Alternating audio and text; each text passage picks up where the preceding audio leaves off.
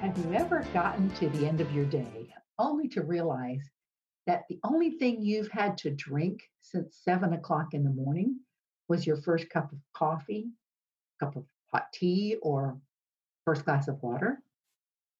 Or have you ever considered holding off on drinking water so that you can avoid having to head to the restroom for the next few hours? Or have you ever carried a water bottle with you all day only to realize that you never got around to even taking a sip? This is Nina Ellison. As leaders, this week we're going to be looking into how we can increase our effectiveness and the effectiveness of those we work with through the small steps taken that build our resilience in the midst of the hard work that we're engaged in. There's no doubt in my mind that advancing the soft skills of a resilient leader impacts the difference we make in people's lives.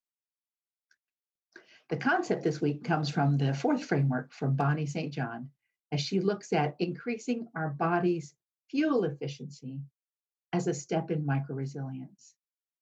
And while there are so many perspectives that we could discuss regarding our body's fuel, I'm going to focus today on the idea of increasing your fuel efficiency in the way you approach drinking water. Research tells us that our brain is made up of 70% water, and the rest of the body is made up of somewhere between 60 and 65%. Knowing this fact, you can see how water plays a key role in how most of our body systems function. Just a couple minutes ago, I shared three things that have been a part of my own life experience in not drinking enough water. This idea of realizing at the end of the day, I haven't had enough to drink, or holding off because I really don't want to fiddle with going to the bathroom for the next few hours, or even taking water with me and not stopping to drink it. And so even though I know that not drinking enough water, especially for prolonged periods of time, can create health problems as a result of dehydration, knowledge is not enough. Applied knowledge and informed strategy is involved in actually following through and staying hydrated. In times when I've had a very heavy workload or I've been traveling, here are the top 5 symptoms that I've experienced that could have easily been due to dehydration, but I passed them off as something else because they weren't severe enough that I felt like I needed to do something about them right then in the busyness of my day. And I have to admit, I'm not particularly thrilled and definitely not proud to share these. The first symptom I've experienced in the past, and perhaps you have too, is a dry mouth and often the sensation of being thirsty or even hungry, even after just eating some source of protein, but without drinking anything. And by the way, if you're thirsty, you're already mildly dehydrated. Thirst is considered one of the main symptoms of dehydration. The second is generalized body aches or muscle cramps. The performance of your muscles decrease as the blood flow to your muscles that you're trying to use is reduced due to dehydration. A third symptom is dry skin. It seems more prone to irritation.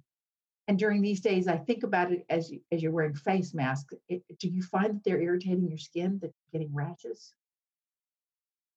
A fourth one for me was a decreased ability to focus well, even during my high energy times when I hadn't had enough to drink. And the last one is this awareness that I was having multiple non-specific coughs and colds, and knowing that being dehydrated can suppress my body's immune system. Okay, so I know that this micro-resilience focus is different from the first three that I shared. For the past 3 weeks, I've been talking about the micro steps that you can take while you're in the midst of intense work. And your decision in these first three frameworks have encouraged you to learn more about how to use your brain to manage micro moments of things like decision fatigue or getting hijacked by your emotions or choosing to crowd out negative thoughts. This week, the difference is that the strategy is going to take some planning before you choose to make that micro change that will impact your resilience in the workplace. Because in addition to using your brain to plan ahead, You will also need the element of water. And another key reason why this micro change looks so different is due to the experience that we're having in the midst of a global pandemic. How do you stay hydrated in a crisis? I want to share with you, I'm not an expert in how much water each person should drink, and I know there are many variables to take into account, and there's no one answer.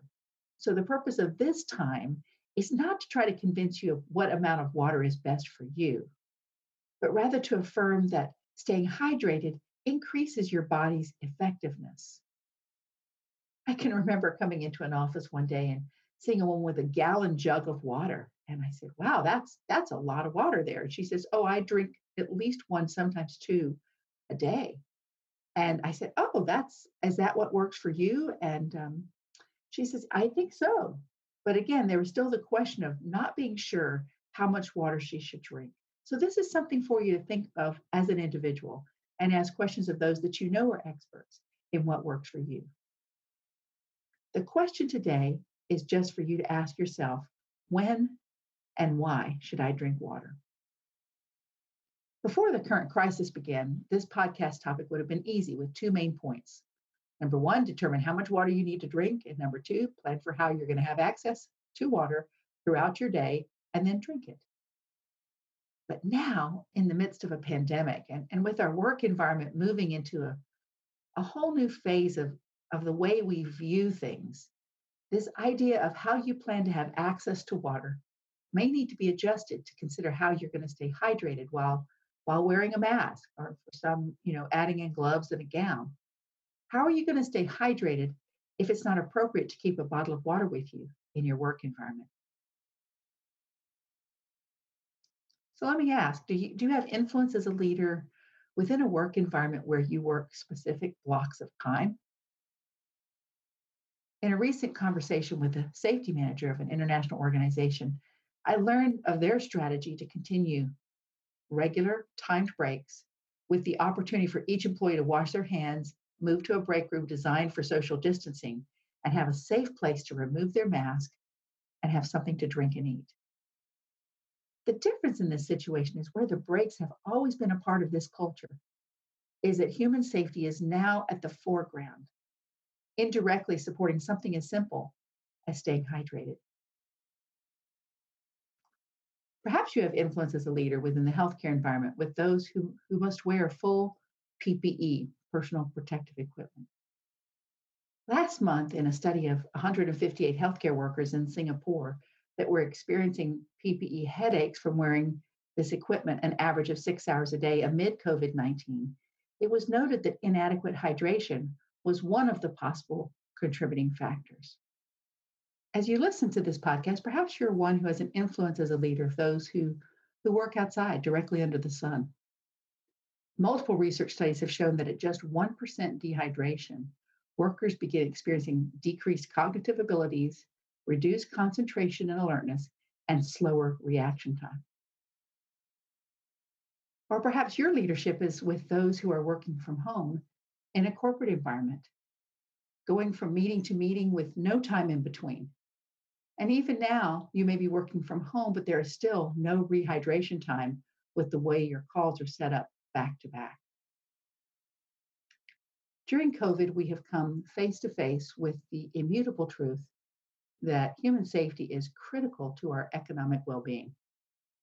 As leaders who have influence, every kind of work environment should offer regular breaks and have access to drinking water during the day. In fact, breaks at work are a necessity, not a luxury. And as we think about what we are learning from this global crisis, COVID-19 is making us take a deeper look at how we define human safety in the workplace. And that includes staying hydrated. I know there's a lot of work that has gone on in the past on how we stay safe in the workplace, but I know also that during COVID-19, we've taken a deeper look at some particular topics. Prior to this crisis, there were times when coming to work, even when you were not really feeling that well, or working through breaks, was seen as somewhat of a norm.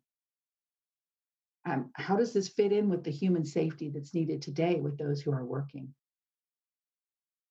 This idea of working long hours has been present for years and in many countries around our globe. So this concept of a long working hour culture is not new and has often been recognized as a sign of loyalty or a sign of commitment. But how does this fit in with the definitions that are emerging as a result of this pandemic? Today, while my focus is on the strategies for rehydration during a time of crisis, this idea of human safety comes to the foreground and is a question every leader should be contemplating. Are you ready to define what human safety means to you? Do you know what those around you define as human safety? There are many ideas on what the basic needs every human should have available to be their best selves. And water is probably the most essential nutrient that a person needs. The topic today takes this critical need that you and I have for hydration and moves it into the discussion on microresilience. What works for you? How do you assure that you have access to water? If you're at work, when do you remove your mask, your gown, your gloves so that you can drink? How are you encouraging others to stay hydrated? I don't have the specific answer for you, but I can encourage you, if you haven't already, make a plan. Determine what you need to increase your fuel efficiency. Just as we are pivoting to assertively make sure that no one comes to work ill, this is a moment in time to recall that we already know about taking the time for a break. And I'm speaking to myself as much as anyone.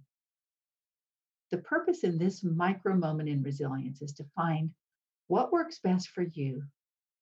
How can you plan ahead for each day so that you are drinking enough water to be at your best, to think at your best, to respond at your best? And then how can you influence those around you?